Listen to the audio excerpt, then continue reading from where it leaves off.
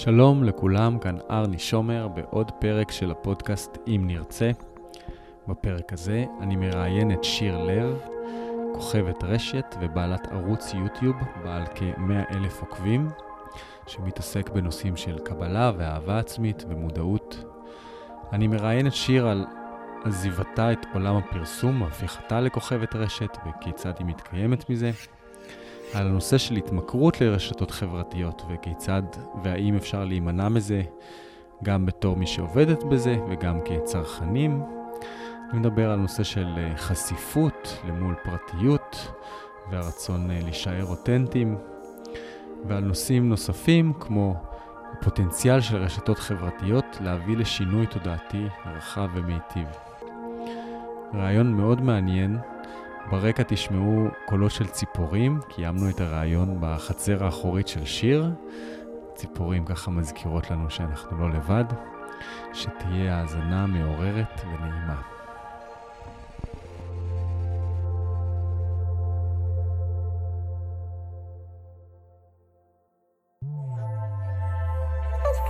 כאילו אנחנו בתוך המונופול, אבל מי מחלק את הקלפים?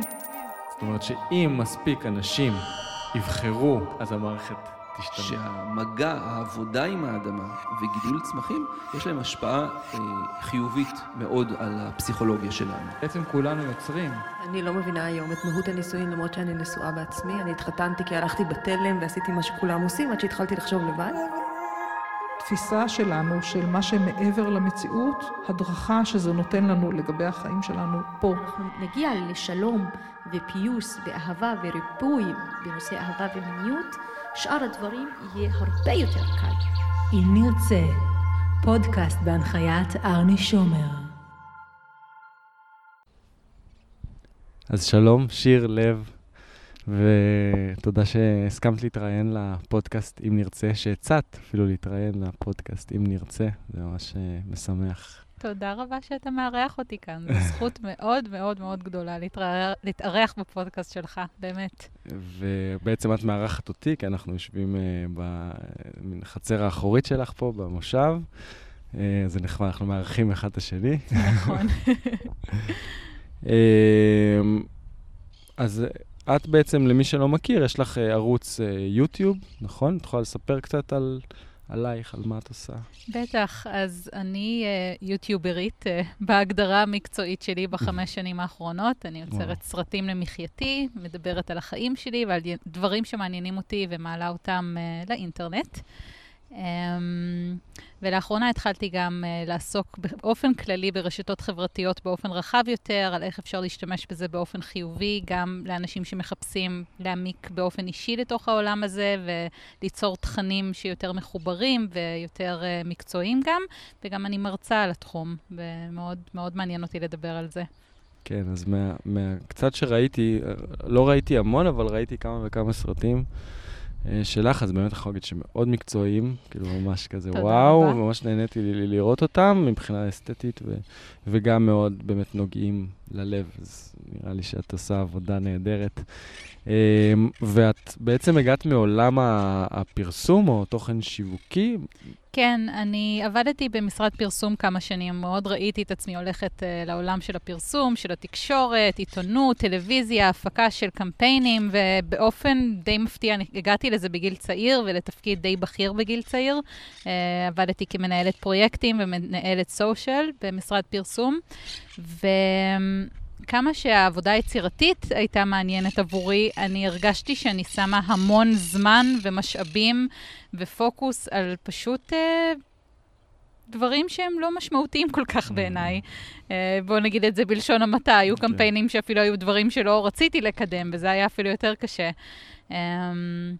אז הייתי שם בערך 3 שנים, אולי קצת פחות, עד שהחלטתי לצאת לדרך עצמאית ולהתחיל את הערוץ הזה ולהשתמש בכלים שלמדתי במשרד פרסום, לקדם תכנים שחשובים עבורי יותר. כן, זה מעניין, אני לא יודע, אני כבר רציתי לצלול כזה לעומק של הדברים, אבל מה שאת נוגעת בו הוא מאוד משמעותי בעיניי. אני גם במסע שלי בעשור האחרון כזה גם מחפש איך העולם של כסף ופרנסה ומחיה מתקיים לצד ערכים שאני מאמין בהם, של חופש ודאגה לסביבה ודאגה לחברה וכולי. הרבה פעמים נראה שהם מתנגשים או שהם לא ממש תומכים אחד בשני, נגיד. מעניין אותי באמת כאילו, איך זה יתבטא הקונפליקט הזה, כאילו, כשאת פוגשת את המקום הזה שעכשיו את צריכה לעשות קמפיין פרסומי, להיות סופר יצירתית בשביל משהו שבעינייך, או לא יודע מה, איזה המבורגר, לצורך העניין, לא יודע, משהו שהוא... דומה להמבורגר, כן. כל מיני משרדים ממשלתיים למיניהם, שקצת פחות התחברתי לז'אנר. זו שאלה מעניינת וחשובה, וזה משהו שלקח לי זמן להבין שיש לי קונפליקט פנימי לגבי זה, כי באמת הרגשתי הכרת תודה אמיתית להיות במשרד פרסום בגיל כזה צעיר. הייתי בתחילת שנות ה-20 שלי, מאוד אהבתי את הבוס שלי, והוא היה סוג של מנטור עבורי בשנים ההם, מאוד אוהבת אותו עדיין, אנחנו בקשר. אז ראיתי המון דברים חיוביים שהגיעו עם התחום הזה, גם באמת שנמצאים בעולם הזה. יש לך את הכלים לעשות כל מה שאתה רוצה. כל חלום שיש לך אתה יכול להביא למציאות, וזה מטורף, במיוחד בגיל כזה צעיר. אז לקח לי זמן להבין משהו לא יושב לי עד הסוף נפשית עם מה שאני עושה בעצם. יש לנו רעיונות, אנחנו מוציאים אותם, אני רואה קמפיינים בשלטים ככה, שלטי חוצות באיילון ודברים מדהימים. ועדיין לא ישב לי עד הסוף בלב, הרגשתי שמשהו לא יושב שם עד הסוף, ובאמת היו איזשהם קמפיינים שעשינו עבור משרד ממשלתי, שאני פחות אכנס לזה כאן, שאחרי זה... אני חושבת ששם נפל לי האסימון, שזה פשוט לא נכון בעיניי לקדם את הנושאים האלה, שזה לא מרגיש לי נכון, ולא משנה שאני מתפרנסת מזה טוב, ושמעניין לי כאן, אני צריכה לעשות משהו אחר, ולדבר על תחומים שהם משמעותיים עבורי. לקח לזה זמן להפשיל, זה לקח זמן, זה לא היה בבת אחת, ובעיקר מהמקום הכלכלי גם לוותר על משכורת יפה כדי לצאת לאיזו דרך לא נודעת, ולכי עכשיו תוציאי כסף מלדבר על, לא יודעת מה, אהבה עצמית ומודעות, איך? לקח לזה זמן להתבשל, אבל היו כמה חודשים שממש הייתי קמה בבוקר, פשוט בדיכאון מזה שאני צריכה ללכת לעבוד, ואני לא רציתי לבלות את החיים שלי ככה. והיה לי ברור שזה לא בגלל התחום שאני מתעסקת פה, ולא בגלל האנשים שאני עובדת איתם, אלא בגלל הנושאים שאני מקדמת. אז הבנתי שאני צריכה ליצור איזושהי דרך עצמאית. וואו, מדהים. כן, אני גם זוכר כשעזבתי את הצבא, בעצם היה לי איזושהי עבודה בתחום האזרחי, שהיא מקבילה לצבא, ואיך שאתה משתחרר, ילד בן 23, 4, לא זוכר בדיוק, אז ישר משכורות של 15,000 שקל, שאתה מתחיל מהם ורק עולה, וכזה מאוד קל ופשוט ללכת במסלול הזה, אבל כן, גם לי משהו מאוד לא התיישב במקום הזה, וידעתי שזה לא מה שאני רוצה לעשות, ובאמת, אבל אוקיי, חינוך, משכורות רעב, זה כאילו באמת, המערכת כרגע לא מפתה אותך ללכת למסלולים שהם יכולים להיות מאוד חשובים גם, כן? אני לא חייב, אני לא מדבר רק על ללכת לעשות משהו בא לי, משהו משמעותי, אבל עדיין התגמול עליו הוא מאוד לא מתגמל בעצם, אז זה באמת מאוד מאתגר. מאוד. אבל את עדיין בכל זאת היום יוטיוברית. כן. שאת אומרת שאת עוסקת בזה למחייתך, אז מעניין אותי באמת איך את מתקיימת מזה, כאילו איך המודל הכלכלי של זה עובד, כאילו איך סתם לפתוח את הראש לעוד אפשרויות שקיימות. בטח. לאפשרות שאת מצאת. כן, אז כשרק עזבתי את המשרד פרסום, אני עבדתי בחנות יד שנייה, אז לקחתי עבודה קלה, ראש קטן יחסית, עד כמה שאני מסוגלת להיות ראש קטן, לא משהו שאני טובה בו, אבל משהו שאפשר לי להתחיל לבנות את הערוץ, וכדי לבנות ערוץ יוטיוב ולהגיע למצב שיש הרבה צפיות והרבה עוקבים והרבה engagement, הרבה אנשים שמעורבים בערוץ, זה בעצם מה שיוטיוב אוהב. ככל שיש יותר מעורבות, שאנשים מגיבים, שאנשים צופים מהר, יוטיוב מקדם את הסרטונים יותר ומשלם לך יותר על כל סרטון. אז ככל שיש יותר צופים, יותר לייקים, יותר אינגייג'מנט, ככה מקבלים יותר כסף על כל סרטון שמעלים. אז רגע, אני רוצה להבין, יוטיוב משלם לך? יוטיוב משלם לי, אני מקבלת העברה מגוגל למעשה, כי גוגל קנו את יוטיוב. בעצם על זה שהוא שם פרסומות. הוא שם פרסומות על הסרטים שלי, כן, הוא שם פרסומות על הסרטים שלי, ואז כל מי שלוחץ זה מצטבר, הסכום מצטבר. לוקח זמן באמת עד שצוברים סכום שיוטיוב מעביר, אני חושבת שזה $100 הוא עושה העברה, זה יכול לקחת זמן עד שמגיעים לצ'ק הזה או להעברה הראשונית הזו. ובאמת, אם רוצים לעשות את זה, אז כשפותחים ערוץ יוטיוב, כשמעלים סרטון, אז בעצם צריך לעשות משהו ב-AdSense, משהו של גוגל. מסבירים את הכל שכשמעלים סרטון ראשון, יש את האפשרות לעשות את זה, ובעצם לאפשר להם לשים פרסומות. זה מה שאתה מאשר להם בעצם. ואז זה מתחיל להצטבר, הסכום מתחיל להצטבר, ואתה יכול להתחיל להרוויח מזה כסף, וככל שיהיה לך קהל עוקב נאמן יותר, וככל שהם יצפו יותר, ככה הסכום שאתה מקבל על כל פרסומת יעלה. מדהים. אז היום יש לך כמעט 100,000 עוקבים, נכון? נכון, כן. שזה מדהים. ויש לך איזושהי אפשרות להחליט באמת איזה סוג פרסומות מופיע שלך? לא, אין לי אפשרות להחליט איזה סוג פרסומות, וזה מצחיק שאני יכולה לעשות סרטון על טבעונות, ויהיה לי לפני זה פרסומת לפסטרמה. זה קורה כבר דברים כאלה לא מעט. למרות שכנראה שאם הם יודעים שהנושא שלך הוא טבעונות, כנראה שהם יפרסמו מוצרים טבעוניים. לאו דווקא, זה יותר תלוי במפרסמים, הם לאו דווקא מקשרים את זה. אבל דרך שרוב היוטיוברים מרוויחים כסף באופן שלא תלוי בגוגל וביוטיוב. הרבה יוטיוברים עושים שיתופי פעולה עם חברות שהם כן מאמינים בהם, וכן מאמינים במוצרים שלהם או בתכנים שלהם, ומשתמשים בפלטפורמה שלהם כדי לפרסם אותם, ואז מקבלים על זה כסף. אז זה דרך שהרבה יוטיוברים כן מתפרנסים, ובוחרים איזה תכנים פרסומיים משתלבים עם העשייה שלהם. מדהים. אז אוקיי, אז זה באמת כזה ערוץ שלוקח בעצם את מה שמתעסקת בו, אבל מוצא דרכים יותר שתואמות את הערכים שלך בעצם כדי להביא את זה.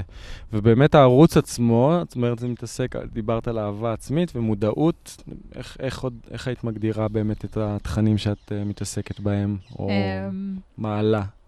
הגדרות. תראה, זה 5 שנים שאני עושה את זה, אז זה תהליך וזה מתפתח וזה משתנה כל הזמן. הציר המרכזי הוא שאני חולקת את החיים שלי. אני מדברת על מה שמעניין אותי ומרגש אותי וקורא איתי בחיים באותה תקופה. מה שאני מתכוון זה, סליחה זה כאילו, זה פחות ההגדרות, זה בעצם יותר מה חשוב לך להעביר? מה הדבר שעבורו את אומרת, אני רוצה, כאילו חשוב לי להעלות את הסרטון הזה, חשוב לי להעביר את המסר הזה. אוקיי. אז אני חושבת שבאמת, הדבר שהכי חשוב לי בכל הסרטים שלי, לא משנה על איזה נושא אני מדברת, זה המקום הזה של חיבור לעצמך ואהבה עצמית. זה מה שאני מנסה להביא בכל סרטון וסרטון שלי. אהבה, קבלה, ואני מאמינה ומקווה שזה עובר בסרטים שלי. זה עובר. זה באמת, זה בלב שלי, זה מה שחשוב לי, להוציא שם החוצה לעולם. זה גם עבורי רפואה מאוד גדולה לדבר על התכנים מהמקום הזה, וגם כשאני רואה שזה נוגע באנשים אחרים, זה וואו, מדהים. ממש מדהים. כן, אני רוצה קצת לחבר את זה באמת למקום של הפודקאסט, והפודקאסט הזה הוא הרבה בהשראה של צ'ארלס אייזנשטיין, שהוא הוגה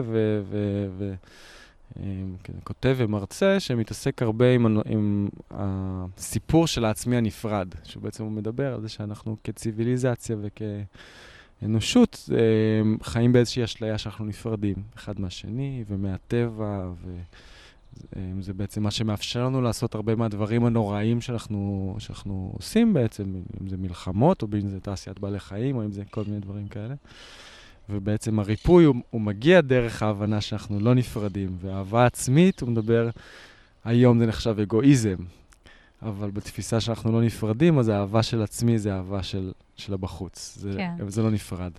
אז זה מאוד מתחבר לי לנושא הזה של הפודקאסט. אז באמת כשפנית אליי, אז כזה הסתכלתי, ואמרתי, אוקיי, אני כאילו מתחבר לדברים שאת עושה, עדיין היה שם משהו שכזה שהפריע לי, ואז ניסיתי להבין מה בעצם הדבר שקשה לי איתו, מה שעלה לי זה המקום הזה של בעצם לקדם תכנים דרך מדיה חברתית. אני גם כאילו מפרסם את התכנים שלי במדיה חברתית, בבלוג ובפייסבוק וביוטיוב. אני כאילו הופעתי גם פעם אחת בערוץ אחד, אבל באמת הרוב התוכן ומה שאני מעביר זה ברשת החברתית. אבל יש שם איזשהו קאץ' שהיום אחת ההתמכרויות הכי גדולות שלנו זה לרשתות חברתיות.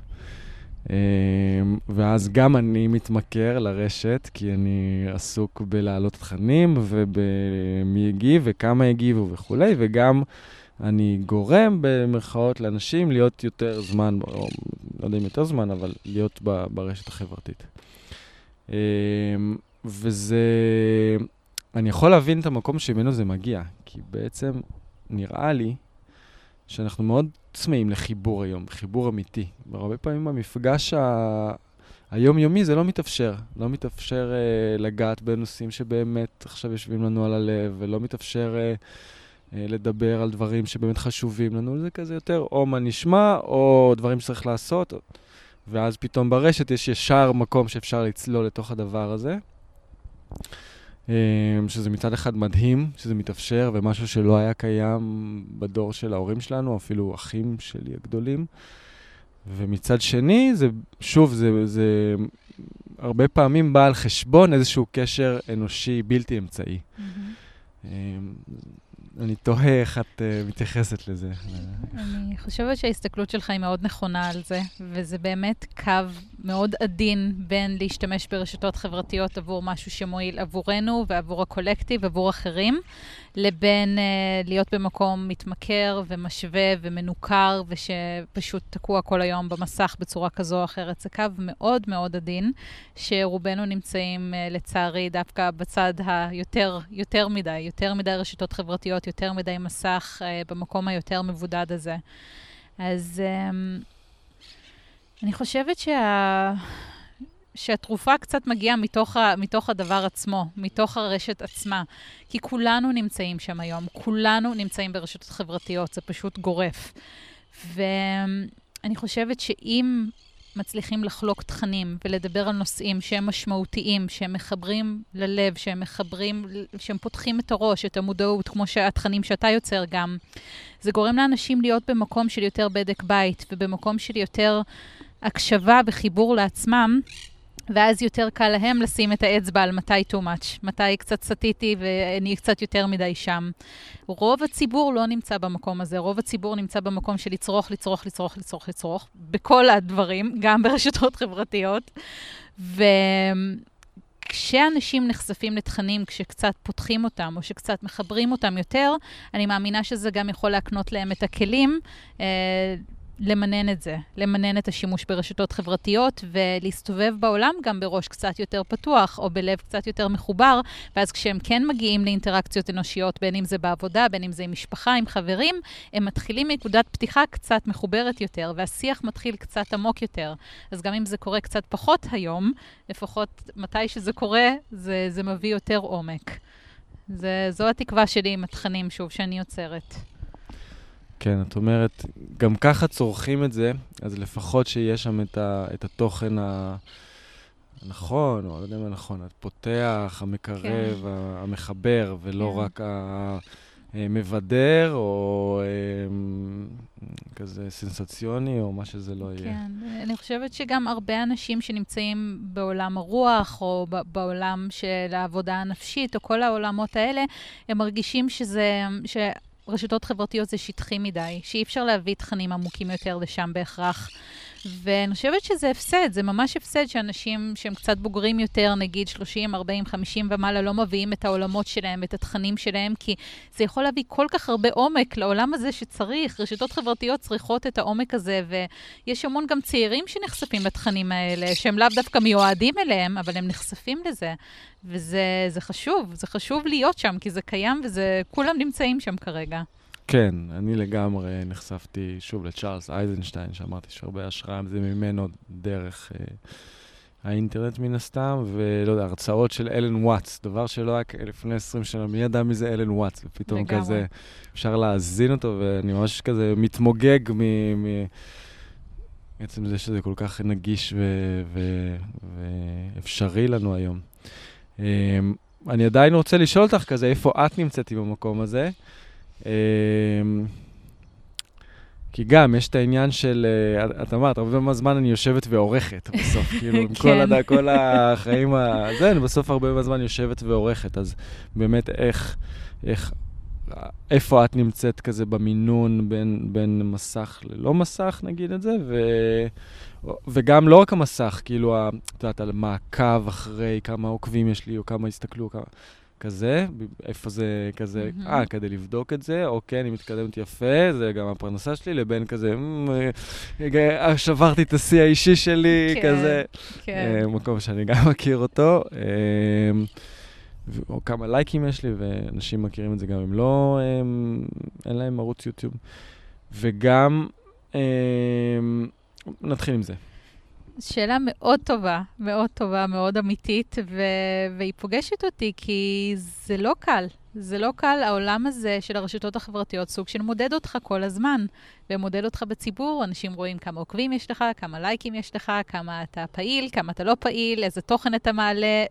כל הזמן יש שם מדידה, ואם אתה בוחר להיות דמות ציבורית באיזשהו אופן, בקטן או בגדול, זה מפגיש, וזה יכול להפגיש עם הרבה מאוד חוסר ביטחון, שבתקופות מסוימות אני מודה שזה יכול להיות לי מאוד קשה, במיוחד בתקופות שבהן אני מצליחה להיות פחות בתפוקה ובעשייה, או שאני שמה תכנים שאני לא שלמה לגביהם לחלוטין, והם לא מתקבלים כל כך טוב. אני אתן לך דוגמה מחיי העכשוויים מאוד. אני, כמו שאמרתי, ילדתי לא מזמן, הייתי בחופשת לידה. מזל טוב. תודה רבה. שזו ברכה גדולה מהמון בחינות, אבל בתחום שאני נמצאת בו חופשת לידה זה לא דבר שקיים. ואם לוקחים כמה חודשים, אז וואלה, עוקבים אומרים, טוב, היא לא מעלה. ביי, לא צריך לעקוב אחריה יותר. אז מלהיות מישהי שיש לה יותר מ100,000 צופים, ירדתי בכמה מאות, שהכל בסדר, כן?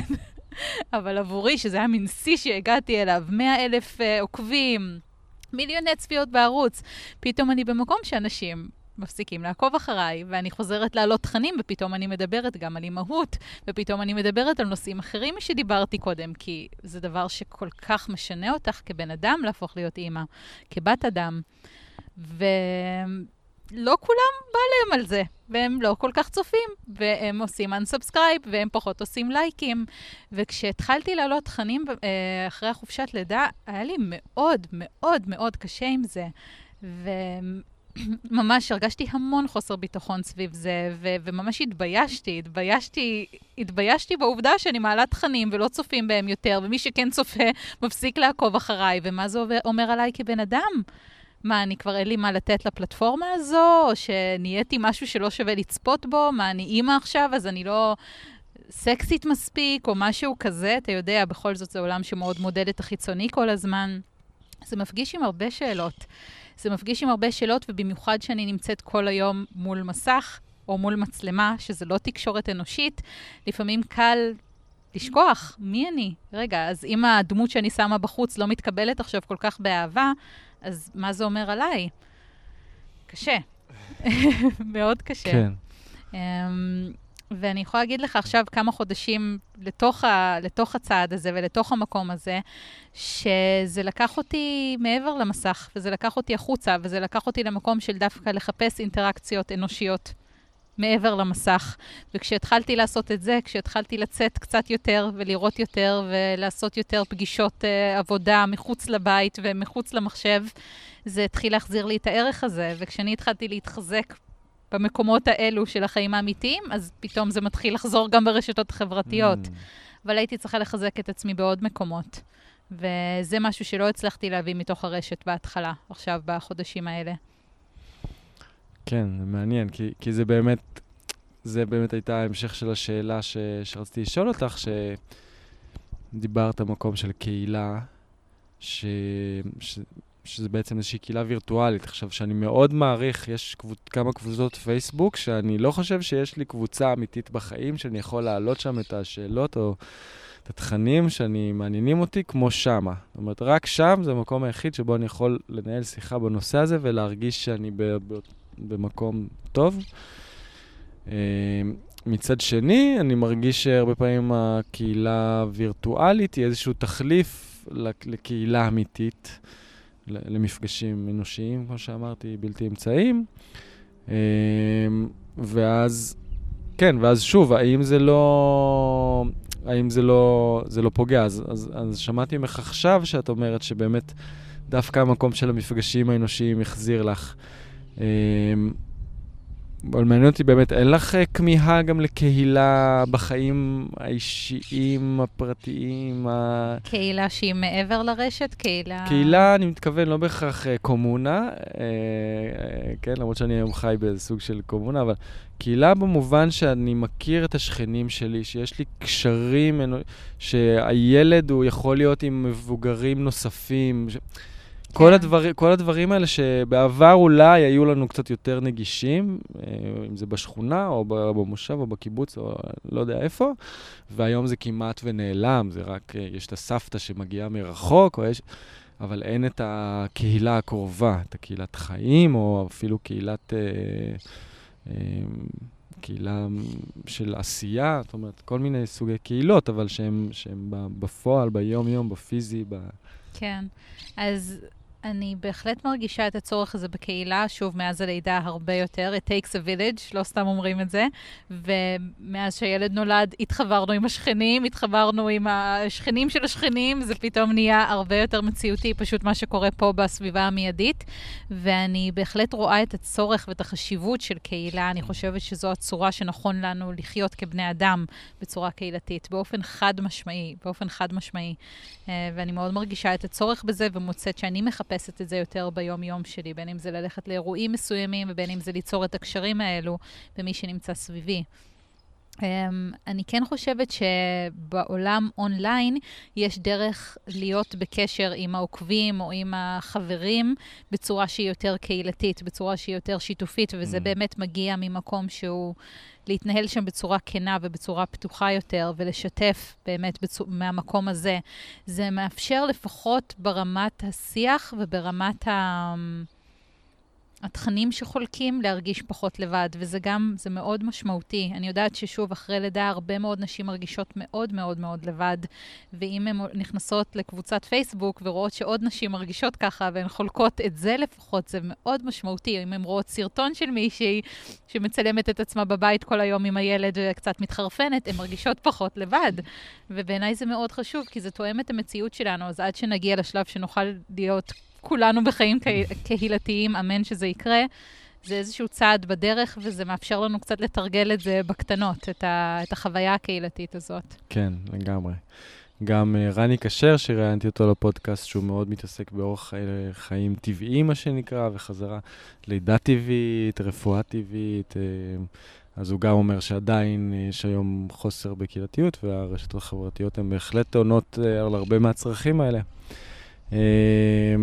אני יכול להגיד שגם גברים מרגישים לבד אחרי לידה, אני גם אבא יחסית טרי. אחד הדברים שאני עושה באמת זה מעגלי גברים, ששם זה באמת, זה די מדהים שבתור גברים, אבות עם צעירים, למשפחה צעירה, ילדים צעירים, אז כמעט לכולם ניתקו כמעט כל הקשרים עם החברים הגברים האחרים. זאת אומרת, זה מאוד נדיר להיפגש, וגם כשנפגשים, אז הקשר הוא כבר יחסית רחוק, וזה בעצם משהו שהוא מאוד חסר. אז גם הקשר הוא מאוד רחוק, וגם כשנפגשים, אז שוב, לא תמיד מצליחים להעמיק וליצור שיחה משמעותית ומהלב. אז באמת המעגלי גברים זה איזשהו מודל, כלי שאני מצאתי שכן מאפשר את הדבר הזה. זה הרבה יותר חזק מבחינתי אם זה אנשים שהם איכשהו קרובים אליי גם פיזית או בחיים, ולא רק אנשים שאני פוגש רק שמה. אבל גם אם זה אנשים שאני פוגש רק שמה, זה עדיין מאוד חזק. ושוב, בהיעדר, אז קודם כל אני ממליץ לכולם, גברים, נשים, מעגלים, לעשות, להיפגש. קודם כל, אבל כשזה לא מתאפשר, אז באמת הרשתות הם בהחלט מקום שבו הצורך הזה יכול לענות אפילו עם חלקית. אז, כן. רוצה להוסיף על זה משהו? שאני חושב, מה שאני רואה שקורה בהרבה פלטפורמות שאני עוקבת אחריהן, זה שהקהילות האלה שנוצרות אונליין, הרבה פעמים עוברות להיות גם במציאות אחר כך באופן כזה או אחר. הרבה יוצרים שאני מאוד מאוד מעריכה, יוצרים מפגשים עבור הקהילות שלהם בפיזי. בין אם זה מפגשים קהילתיים קטנים, אם זה משהו יותר בינלאומי, ובין אם זה משהו מקומי, ובואו ניפגש עכשיו בפיזי ובואו נעשה את זה אחד על אחד, ובסיטואציות שלי יצא לפגוש עוקבים שלי במציאות, ושהייתי בלונדון גם יצא לי לפגוש 30 איש הגיעו שעוקבים אחריי. זה מדהים, כי זה אנשים שאף פעם לא פגשו אחד את השני, והם לא מכירים, והם מגיבים באופן אישי על הסרטונים, אבל כשנפגשנו, לכולם היה מחנה משותף מיד, וכולם התעניינו באותם תכנים, וכולם משהו משותף משך אותם להימשך לתכנים האלה, וזה הרגיש כאילו אנחנו חברים 30 שנה. זה מיד הרגיש ככה, וזה מדהים, זה מדהים, מדהים. זה פשוט קסם, זה מרגיש ממש כמו קהילה אונליין, וכשמעבירים את זה לפיזי, זה מאוד מאוד מאוד חזק, ואני חושבת ששם דווקא יש פתח, משהו במעבר הזה בין הרשתות החברתיות אונליין, לבין הקהילות שיווצרו באמיתי. לדעתי משהו יקרה שם, וזה יהיה מאוד חזק. זה כבר קורה. כן, כן, בהחלט זה משהו שיכול לתמוך אחד בשני. זה באמת שאלה, איך לצאת מהמסך רגע ולהיפגש, ולחזור למסך כדי לשמור על הקשר. נכון. זאת אומרת, זה לא או זה, אבל באמת השילוב הזה, זה באמת שאלה. כן, יש הרבה, שוב, מעגלים שהוואטסאפ זה הדרך תקשורת המרכזית שלנו, אבל עדיין אנחנו משתדלים להיפגש כל איזה זמן. אני רוצה כזה לשאול משהו שהעלית פה בשיתוף שלך הקודם, על כמה הכנות ולהביא בעצם את כל הצדדים שלך, לא רק היפים והמוצלחים הזה, אלא גם היותר כואבים, עצובים, מאפשר בעצם איזשהו חיבור. אז זאת אומרת, אני גם, יש לי בלוג שהוא יחסית אישי, ואני משתדל שהוא יהיה כמה שיותר חשוף ואמיתי, ועדיין יש המון דברים שאני לא חושף. בין אם זה בגלל אנשים אחרים, שזה נושא אחר, אנחנו אולי נדבר עליו, אבל אפילו ברמה האישית של כאילו, כן, עד כמה אני מוכן שיראו את הצדדים האפלים יותר שלי, או הקינקים שלי, או לא יודע מה, כאילו צדדים שהם באמת נכון, יש את החלק שאני לא תמיד יפה ומוצלח, ואני גם כועס או עצוב, או מרגיש עלוב, אבל יש עוד מעבר לזה, שאת זה לפעמים אני לא מרשה, לא מצליח להביא את זה החוצה. איך את, עם זה, עד כמה את כאילו מצליחה להעביר את כל כולך, או את כל הצדדים? או מעוניינת בכלל להעביר. קודם כל אני אומר שיש משהו בעבודה עם המצלמה, בעבודה של לתקשר החוצה, משהו שקורה איתי ומשהו שאני חובה, שמאוד עוזר לי להתבונן על החלקים האלה בעצמי ולהבין אותם בעצמי. אז הרבה פעמים העבודה שלי היא קודם כל אני מול עצמי.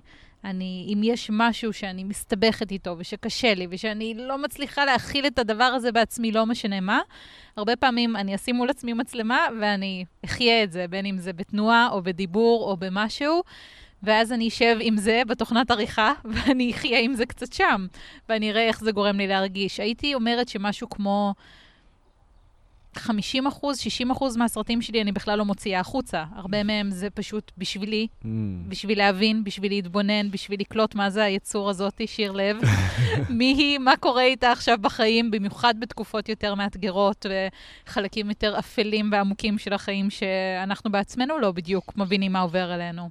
נכון. אז אני חושבת שיש בזה כלי מאוד חזק, הכלי הזה של היצירה, בין אם זה כתיבה, בין אם זה צילום, לא משנה איזה מדיום מדבר אלינו, זה פשוט עוזר להבין את עצמנו. כששמים את זה בחוץ, כשבוחרים לשים את זה בחוץ, יש בזה משהו שהוא מאוד משחרר גם.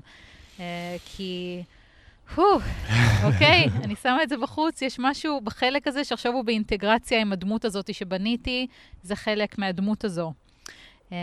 אז כשזה מגיע לשלב שאני מוציאה את זה, אני בדרך כלל מרגישה די שלמה עם זה. אבל יש חלקים בחיים שלי ויש נושאים מסוימים שאני לא מרגישה בנוח לשים אותם בחוץ, או לפעמים אני שמה אותם בחוץ ומתחרטת או משנה את דעתי ומרגישה שזה קצת יותר מדי. הנושאים האלה הרבה פעמים נוגעים למשפחה שלי, לדברים שהם אנשים אחרים כמו שאמרת, שזה לא מרגיש לי נכון הוגן עבורם, או שזה יכול לפגוע בהם באיזשהו אופן. אז אם זה נושאים שנוגעים למשפחה שלי, לכל מיני סיפורים משפחתיים, אז אני יכולה להגיד לצורך העניין שיש סיפורים משפחתיים, אני לא אכנס לעומק של הסיפורים האלה, כי זה יכול לפגוע באנשים, כן. ואין לי רצון לעשות את זה. אז אני מנסה תמיד לבדוק עם עצמי מה אני מרגישה בנוח לפני שאני מוציאה את זה החוצה. ומעבר לאנשים האחרים ומעבר למקום הזה, יש גם איזשהו מקום של איך זה יפגוש את הבן אדם שצופה בזה. ואיך זה יפגוש את הבן אדם שרואה את זה. כי כן, יש דברים שלשחרר אותם מחוץ לעולם יהיה מאוד משחרר עבורי, ואולי אפילו מרפא עבורי, אבל לא בטוח שזה יביא ריפוי או משהו טוב לבן אדם שצופה, וזה משהו שאני גם תמיד שואלת את עצמי, האם באמת יש צורך שהדבר הזה יישאר בחוץ, או האם אני בעיקר זקוקה לקבל את זה בעצמי. ואז באמת איזה מנגנון יש לך להביא את זה החוצה, אבל לא בהכרח לעולם, יש לך איזשהו מקום שבו את כן מרגיש שאת יכולה להביא את זה, כשזה נוכח. אז יש דברים שאני, קודם כל רשתות חברתיות שונות, אני משתמשת בהן באופן שונה. יש לי נגיד קהילת עוקבים יותר קטנה באינסטגרם, אז אני מרגישה שאני יכולה להעלות דברים יותר אזוטריים או מוזרים קצת לשם. אני יודעת מה אני רוקדת. אם אתם רוצים לראות את הצד המוזר של שיר, כנסו לאינסטגרם. בדיוק. אני מעלה שם צדדים קצת יותר משונים שלי, כי קבוצה קטנה יותר, הם קצת יותר מכירים את הראש שלי. ביוטיוב זה משהו שהוא קצת יותר כזה פרופר, אז שם אני מעלה נושאים שהם קצת יותר מקובלים, ולפעמים יש דברים שאני אשלח רק לחברות, ופשוט כאילו בא לי להברר את זה החוצה, אז זה יהיה מאוד במעגל המיידי שלי, אם בכלל. שוב, יש דברים שלא יוצאים מעבר לשולחן העריכה, וגם היו טעויות. היו דברים שפרסמתי, שהתחרטתי אחר כך, זה לא קרה הרבה, אבל זה קרה אולי 2-3 מאז שהתחלתי, שהעליתי סרטים שהיו על נושאים סופר משמעותיים. אני זוכרת שהיה את כל הסיפור, עכשיו בסוריה שהיה, את התקופה הזאת שהייתה בסוריה, שהייתה מזעזעת, זה עדיין מאוד נוראי מה שקורה שם, אבל אני הרגשתי שאני חייבת לדבר על זה, ואני חייבת להשתמש בפלטפורמה שלי כדי לדבר על הנושא הזה. והעליתי סרטון על זה, והייתי ממש בסערת רגשות בסרטון הזה, ששוב, הנה טיפ קטן שעולה לי תוך כדי שאני מדברת, שתמיד עדיף לחכות אחרי סערת הרגשות, לפני שמשחררים תוכן החוצה, כי כשנמצאים בלב הסערה מאוד קשה להיות אובייקטיביים, מאוד קשה להבין אם זה נכון או לא נכון להוציא את זה. וכשהעליתי את הסרטון הזה מלב הסערה, ושכאב לי על תמונות של ילדים פצועים שראיתי, ושרציתי, שמתי לינק שאנשים יתרמו כסף, זה מה שרציתי לעשות בעצם. קיבלתי תגובות מאוד לא אוהדות על זה, וגם די בצדק, הייתי במקום מאוד נסער, ואני גרה בישראל, שזה בעייתי בפני עצמו בפלטפורמה שהיא בינלאומית, לאנשים יש מה להגיד על זה. והתחרטתי והורדתי את הסרטון הזה אחר כך, ובאמת למדתי את המקום הזה של הסערת רגשות, אתה יודע, כמה שרציתי לדבר על זה, זה לא היה הזמן או המקום לעשות את זה. כן. כן, אני מכיר את המקום הזה של באמת שרואה איזשהו עוול כלשהו, אפילו לא יכול להיות עוול, זה יכול להיות משהו, כן, שמאוד נוגע, ואני חייב עכשיו לצעוק את זעקתי, אבל לא תמיד הזעקה הזאת היא במקום, בין אם היא מאשימה מישהו, או בין אם היא פשוט לא כזה, כן, לא רואה אפילו את הנפגעים לצורך העניין, אלא רק רואה כרגע את הכאב שלי, או משהו. כן, אז הרבה פעמים זה יכול ללכת לשם. ואז הורדת אותו? הורדתי אותו, כן. אחרי כמה ימים הורדתי אותו, וכתבתי איזו הודעה כזו. יש מקום שאפשר לפרסם הודעות כתובות, אז כתבתי מצטערת אם זה פגע באנשים מסוימים, זה היה בכוונה טובה. הכל בסדר, מותר לעשות טעויות, אבל כן, אני שלמה עם זה שהורדתי את זה, וגם עוד מספר סרטים מסוים שהעליתי בזמנו והורדתי, כן. ובאמת לגבי הנושא של פרטיות, אני גם מתקשה, מה זה מתקשה? כאילו זה מאתגר עבורי, יש הרבה דברים שאני משתף בין אם זה על תליה, או על ההורים שלי, או לא משנה, אנשים קרובים אליי, שבאמת לפעמים אני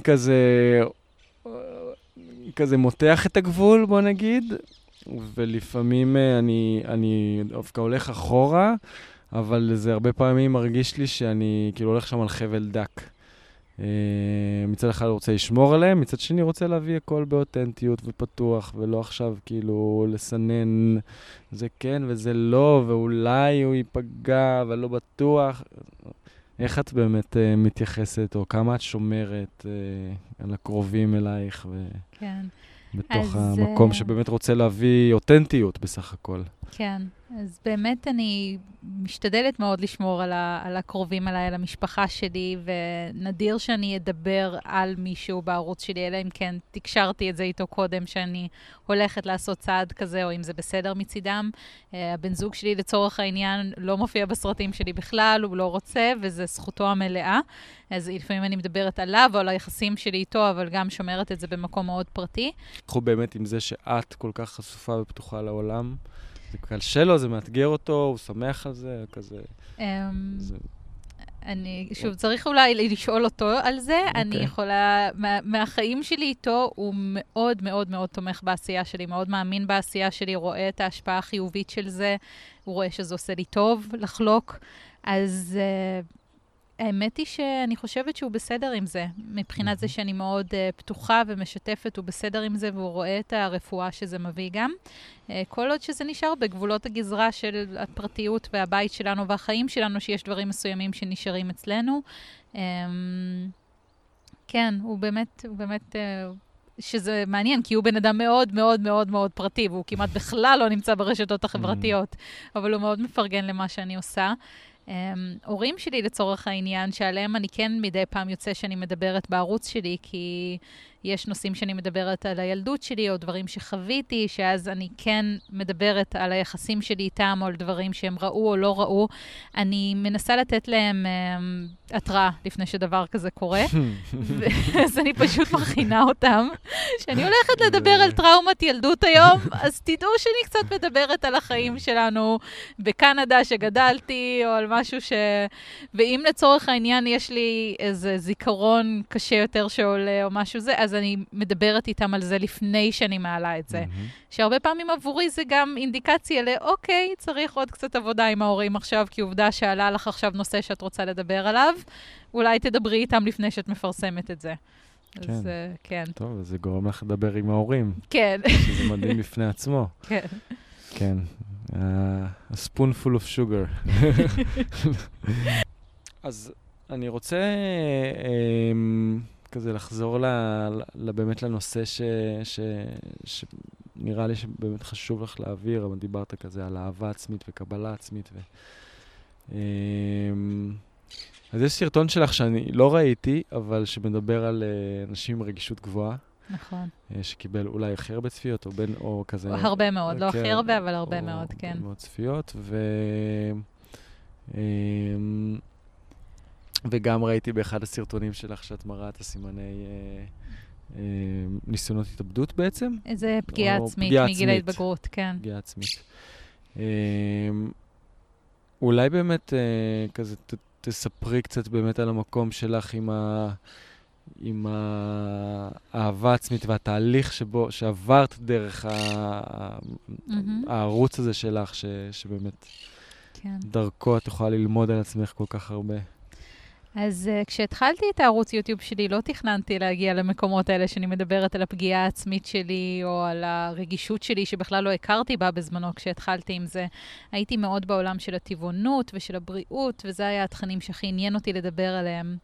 ואחרי כמה חודשים כאלה שדיברתי ובניתי קהילה לא קטנה, עברתי איזושהי תקופה קצת קשה באופן אישי, ולא הצלחתי לייצר החוצה תכנים חיוביים כמו שהייתי רגילה לייצר, והחלטתי באמת לדבר על התקופה הקשה שאני עוברת, בסרטון מאוד חמוד, עכשיו שאני מסתכלת אחורה, אני אומרת, וואו, זה הרגיש לי כל כך חשוף בזמנו, עכשיו זה צ'יפס לעומת מה שאני עושה בימינו, אבל אני זוכרת את הפעם הראשונה הזו, שפרסמתי סרטון על נושא יותר אישי וכואב, איזו תחושת שחרור וריפוי זה הביא, ואיך הרגשתי שהחלקים האלו שמבחינתי ובבית שגדלתי בו, לא היה מקום לחלקים האלו, לחלקים הכואבים או עצובים או הפגועים.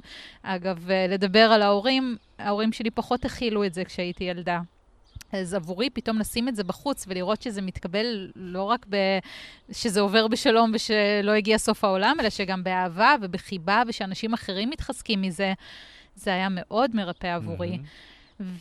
וככה מסרטון לסרטון, אתה יודע, נעתי עם החיים, תקופות טובות, תקופות חיוביות, אז היו כל מיני תכנים שדיברתי עליהם, באמת מטבעונות, לתודעה, למדיטציה, לטבע, כל פעם נושאים שהעסיקו אותי באותה תקופה, אבל בין לבין היו את הגלים של החיים הקשים יותר, וכל פעם שהגיע גל קשה יותר, זה הרגיש כאילו עוד שכבה מתקלפת.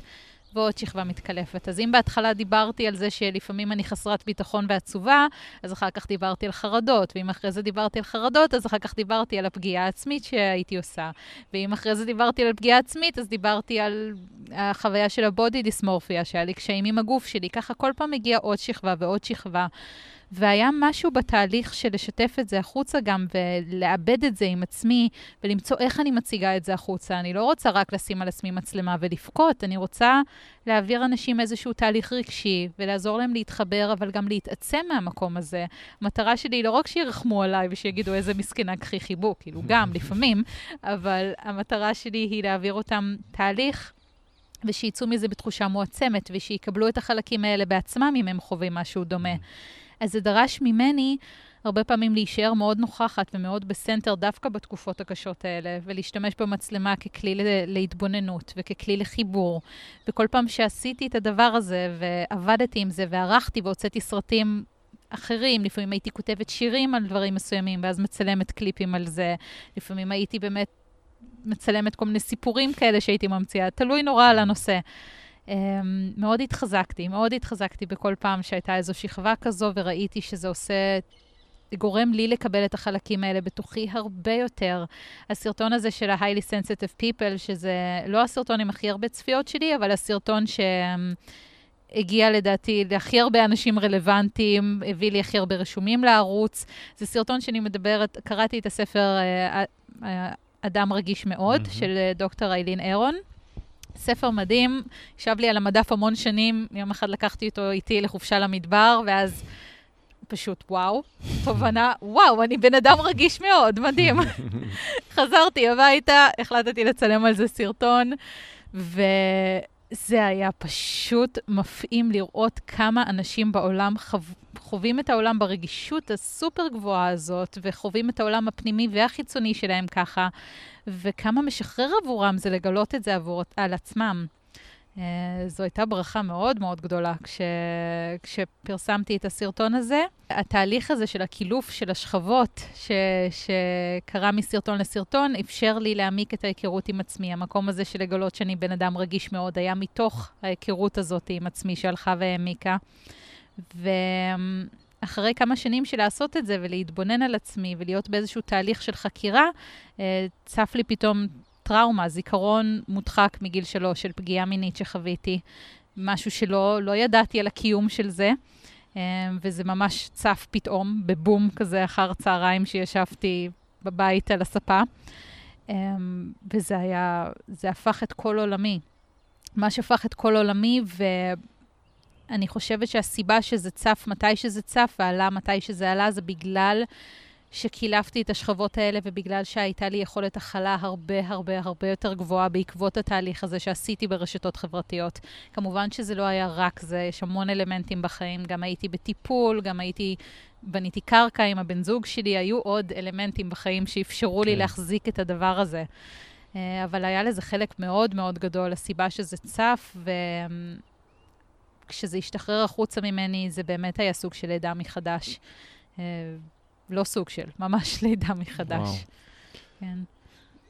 זה מעניין, כאילו, אני באמת, המקום הזה של טראומה, אני בטוח שגם יש לי כל מיני טראומות שאני אולי עוד לא מודע אליהן, או כולנו איזה שטראומטי באיזושהי מידה, בארץ הזאת בטוח, אבל נראה לי...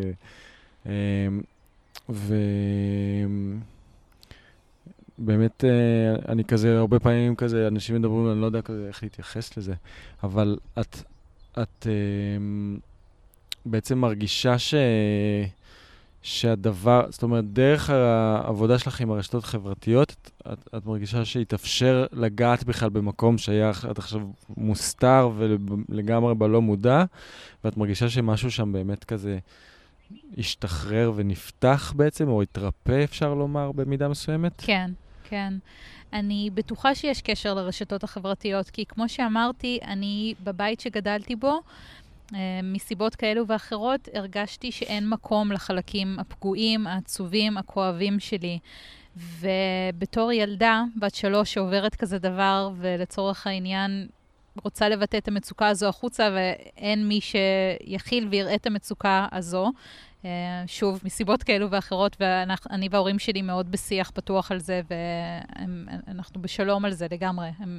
ברור כל הנסיבות חיים שהיו בזמנו, אבל לא היה מקום לחלקים האלו.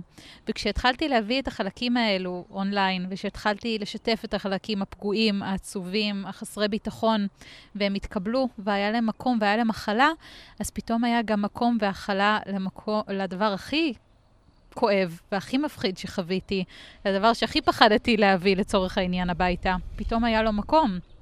ואין לי ספק שעצם העובדה שהדברים האלה הוחזקו בחוץ, אפשרו גם לדבר הזה להיות מוחזק בחוץ. וכשהטראומה הזאת צפה, אני הייתי...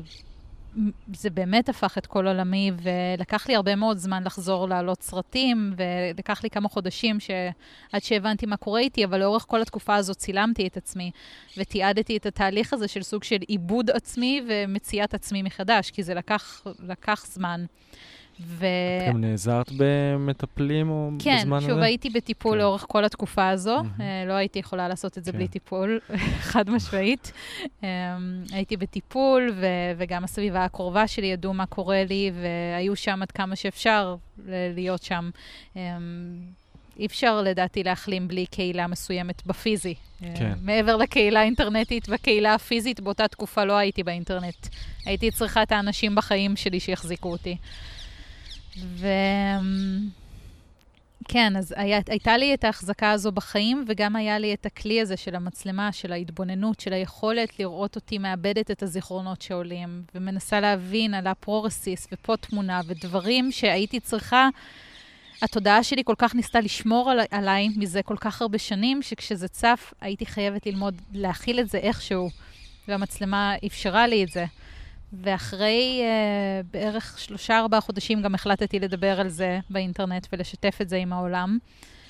לא הרגשתי שאני חייבת, וזה עוד פעם השאלה של מה פרטי מדי, מה לא פרטי מדי. עבורי זה הרגיש שהמקום של הבושה שחשתי סביב זה, באמת שזה גועל כמעט של איך חוויתי כזה דבר, הרגשתי שזה פשוט שחרר אותי מהבושה הזו, ושחרר אותי מתחושת האחריות, כי ילדה כזו קטנה חושבת שהיא עשתה משהו לא בסדר. כן. ופתאום לשחרר את זה החוצה, שחרר אותי מזה. וזה היה נורא מפחיד. זה היה אולי הסרטון הכי מפחיד שהעליתי. מתתי מפחד לפני שהעליתי את זה. באמת, זה היה אימאלה. לפני כמה זמן זה היה בערך? לפני 2 שנתיים בערך העליתי את זה. את חושבת אולי שזה קשור גם למה שאפשר לך אולי להיפתח לאפשרות להיות אימא? בוודאות, כן, כן. אין לי ספק. המקום הזה של ההיריון קרה מאוד מהר, אחרי שהסרטון הזה שוחרר לעולם, כי חושבת שהשתחרר המקום הזה בגוף שלי. זה ממש פשוט התפנה מקום למקום החדש הזה, לחיים החדשים האלה שיבואו. להיות יותר באמונה ובאומץ שזה אפשרי לעשות את זה, כן. וואו. תודה על השיתוף האמיץ הזה. בכלל כל מה שאתה עושה מאוד אמיץ, אבל... תודה. עולה לי כמה דברים. קודם כל אני רוצה לציין אדמת מרפא נשית, שזה פרויקט שחברה, מכרה, מרווה זוהר עושה, שבעצם ליצור קהילה תומכת עבור נשים נפגעות טראומה מינית, שזה בעצם אחוז ענק מהנשים באוכלוסייה, לצערנו. לא רק נשים, גם גברים. ושבעצם היום אין את המקום, אין את הקהילה המכילה הזאת, ומוסדות פסיכיאטרים לפעמים רק יוצרים יותר נזק, ומשחזרים את הטראומה וכל מיני דברים כאלה. אז זה גם פרויקט מעורר השראה שקורה. ובאמת הצורך הזה שדיברת, שוב, צורך בקהילה תומכת, בין אם הוא אינטרנטי, או בין אם הוא וירטואלי, או בין אם הוא פיזי, אבל באמת וליווי מקצועי גם, זאת אומרת, הדברים האלה, המעטפת הזאת שאנחנו צריכים כדי לעבור את מה שאנחנו צריכים לעבור. לעבור את החיים. לעבור את החיים, לגמרי. לעבור את החיים, במיוחד את הרגעים היותר קשים ומאתגרים בהם. אני יודעת שאני התפללתי בזמנו שיהיה קיים מקום כמו אדמת מרפא נשית, זה אחד המקומות שהכי חשובים לי גם, אני דיברתי על זה בדיוק בסרטון האחרון שלי על אדמת מרפא נשית, והצעתי לקהל שלי לתרום אם הם רוצים. אני באופן אישי תורמת להם, אני חושבת שזה כל כך חשוב שיקום מקום כזה, שיאפשר קהילה ושיאפשר אנשי רפואה שבאמת יכולים לעזור לתהליך כזה. זה תחושה של פשוט אבדון מוחלט, אם קורה כזה דבר, ולי היה מזל שהייתה לי מטפלת טובה, ושהיה לי אפשרות גם להיות בטיפול, שלא כל אנשים יש להן את האפשרות הזו. אבל חשוב, בין אם זה עבור פגיעה מינית, בין אם זה כל הנושאים האחרים של החיים שצריך להתמך בהם, אי אפשר לעשות את זה לבד. ופה הרשת החברתית יכולה לעזור, אבל היא מוגבלת, זה עד מקום מסוים. כן. אנחנו צריכים להרגיש מוחזקים, ויש את הצורך הזה בקהילה, ממש. כן. יש לי עוד שתי שאלות שקשורות לזה. אחד, זה הזנתי לאחרונה לפודקאסט עם פסיכיאטרית בשם קלי ברוגן, היא פסיכיאטרית אמריקאית, שהיא בעצם הגיעה מעולם פסיכיאטריה, והיא היום מאוד יוצאת נגד עולם פסיכיאטריה. זאת אומרת, היא לא נגד עולם פסיכיאטריה, פשוט טוענת שיש שם המון כשלים, והיא מצביעה עליהם, ובעצם הפסיכיאטריה היום יוצרת תלות בכל מיני סמים, תרופות, שמטפלים בסימפטומים ולא בבעיה. אז היא מאוד כזה חוקרת את הנושא, ומפתחת שיטות אלטרנטיביות להתמודדות עם כל מיני מצבים נפשיים. ובאמת אחד הדברים, או דבר מרכזי שהיא מדברת עליו, זה ואת גם נראה לי מעלה את זה בסרטונים שלך, שכדי ליצור שינוי פנימי, צריך ליצור גם שינוי הרגלים. זאת אומרת, כל עוד אני אוכל ג'אנק פוד, וצורך חדשות, לא יודע מה, יושב לא נכון, ולא מזיז את הגוף, ומעשן, אז יהיה לי גם חרדות וחוסר שינה, זאת אומרת, צריך, הדברים האלה קשורים אחד בשני, ולכן דרוש שינוי הרגלים כדי ליצור גם את השינוי הנפשי. אבל הרבה פעמים יש שם איזה קאץ' שאנחנו לא מצליחים ליצור את השינוי. איך את רואה את זה, מתמודדת את זה, מתייחסת לזה בסרטונים שלך? אז הסרטונים שלי באמת, זה הנושא שבגללו התחלתי לעשות סרטים, המקום הזה של לעורר השראה לאנשים, ליצור הרגלים בריאים יותר בחיים שלהם, כי עבורי זה היה אולי השינוי התודעתי הראשון שקרה לי בתהליך שלי של ההתעוררות, שהוא אינסופי, אבל ההתחלה הייתה המעבר לאורח חיים בריא יותר ולתזונה טבעונית, וזה משהו שעשה לי כל כך טוב בגוף ובנפש והכל, שאני מאמינה שיש קשר הדוק בין הדברים, שאם אנחנו רוצים ליצור איזשהו שינוי טוב בחיינו, אנחנו חייבים לדאוג גם להרגלים שלנו. אני לגמרי מסכימה איתך בזה. אני מנסה להראות לאנשים בסרטונים שלי איך אפשר לשזור את זה לתוך החיים באופן מציאותי. כן. לא להגיד, אני עכשיו אעשה שעתיים יוגה כל בוקר, אלא להבין איפה זה נכנס, הייתה לי איזה פאזה כזו של שעתיים יוגה כל בוקר ולאכול רק פירות, עברתי איזו תקופה כזו, אבל אני חושבת שהסרטונים הכי אפקטיביים היו דווקא אלו של ככה זה נראה שזה חלק מהחיים, ככה זה נראה שמכניסים את זה ויש משהו גם בלשתף את זה החוצה שקצת כזה מזכיר לי להיות במקום הזה, כי הנה עכשיו אני מראה לאנשים איך עושים, אז הנה, אז אני צריכה להיות שם במקום הזה בעצמי. וגם אנשים אחרים מאוד נתמכים מזה, וזה מאוד מזכיר להם שאוקיי, אז אם אני רק אעשה את ההרגל הקטן הזה, או אני אקח את הטיפ הקטן הזה, זה מאוד מחזק אותם, וזה מאוד עושה להם טוב, ולפעמים זה ממש איזה סוויץ' קטן, או איזה הרגל קטן נוסף שהם יכולים להכניס לחיים, שעושה הבדל מאוד מאוד גדול. כן. זה מאוד תומך, כן. לגמרי. הדבר השני שרציתי לשאול אותך, שזה באמת קצת, שוב, מחבר אותי לנושא של הפודקאסט הזה, הסרטון שדיברת עליו של אנשים רגישים מאוד, ובעצם